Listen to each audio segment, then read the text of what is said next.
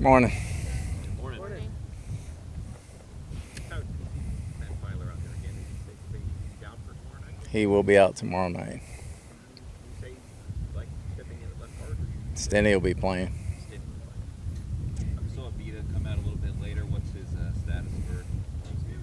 Probably be a game time decision. Is there anybody else that's in that position? Merriweather will be out.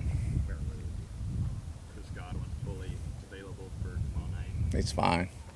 Todd, you've been to Buffalo, you played, coached in Buffalo. It's cold and warm. Is it nice to get them in October when kind of turn the 60s versus some of the other options? Well, it's not 0 degrees, but you don't get caught up in the weather. We're going to try to win the ball game regardless of whether it's 5 below or whether it's 75 degrees. We're going to have to win the ball game. The weather shouldn't be a factor one way or the other.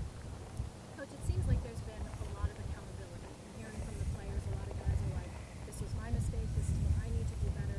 How can that benefit the team as a whole when you have that collective attitude? Well, it just shows we're working together and we're staying together no matter what happens. Everybody has each other's back. We just have to execute better.